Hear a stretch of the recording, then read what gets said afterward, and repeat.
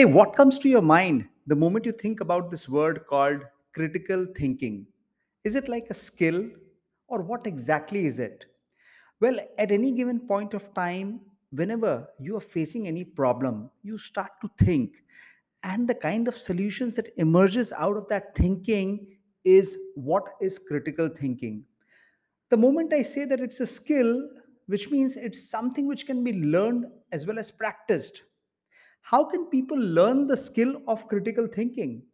Well, in the most simplest manner, if you identify the solution or the problem that you are typically into, identifying where and what stage of the problem or the challenge that you are going through, you will then be using this aspect called critical thinking to navigate through the situations and win over your problems. Hey guys, you are listening to Vivek Khandelwal on the Work Readiness Podcast, and I'm really excited to serve you once again today. Let's dive straight into this. What are some of the key aspects to critical thinking? Well, putting your mind to finding alternative solutions is one of the most important aspect. Every time that you are into a situation, try to think of all possible solutions.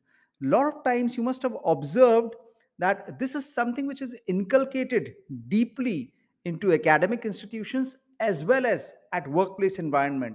And the entire idea is, how do you really make individuals responsible and accountable for them to take their own decisions? The important aspect here is being an active learner rather than just being a passive recipient of information. When you start to use and embrace critical thinking in your day to day working, what you're really doing is you are actually utilizing your active learning rather than just being using information that has just been coming your way.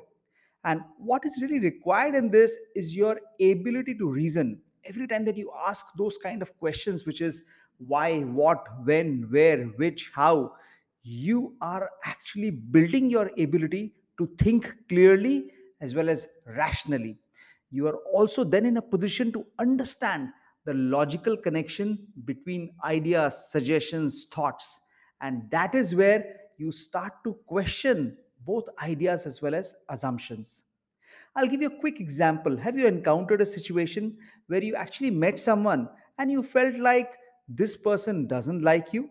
What made you really think like that? Then again, the entire point is you have started to think and analyze because of the kind of interactions, engagements, eye contact, or the kind of communication that you had with that person. If you have to really understand how to evaluate that you are yourself a critical thinker, because if you have to win over this, what is it that you need to know? Well, what did you really do in a particular situation? Did you really react or did you really respond? Every time that you are reacting, it implies that you aren't a critical thinker. However, every time that you respond, it actually showcases that you indeed are a critical thinker.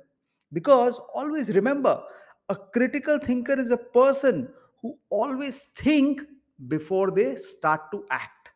And their typical behavior is they will always identify, they will always analyze, and then they will always solve problems. You can use critical thinking in any aspect of life, and one of the biggest one being in terms of relationships can be with a friend, can be at home, can also be in work environment. And how do you really use that? Well, just by analyzing how a person behaves in a given situation. Always ensure that you take a step back, always pause, gather firm data, and then finally start to believe what's the reality.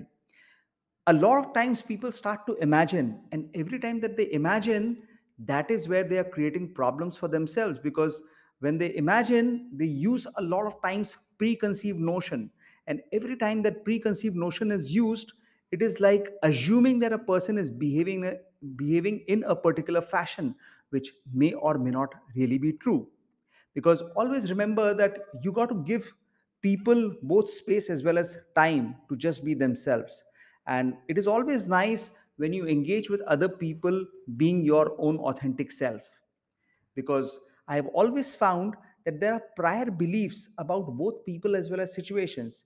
You need to really cut that. That's one of the common challenge. People start to have preconceived notions. They start to generalize about both people as well as situations, and every time that you generalize, that is where really it becomes a big barrier. So just to close, let me highlight what really stops us to think critically. Well, some of the facets are the kind of behavior, beliefs, and thought process that we have really picked up over a period of time. Our mind always starts to connect with the thoughts, beliefs, patterns, behavior, feelings that we have really picked up over a period of time. Our brain always has limitation to pick up data. The programming in our mind is completely set, and it can only pick up limited quantity of data.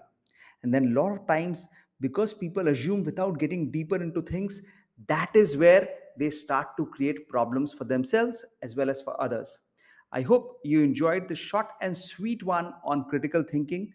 It requires a deep sense of thought process. So reflect on what I have just spoken about, think about it, relate it in your own life. And I'm going to bring back another episode on critical thinking where I'm going to get deeper into the kind of ideal approach and other set of things that's going to follow this. So stay tuned and be a great listener. Cheers. God bless. Bye bye.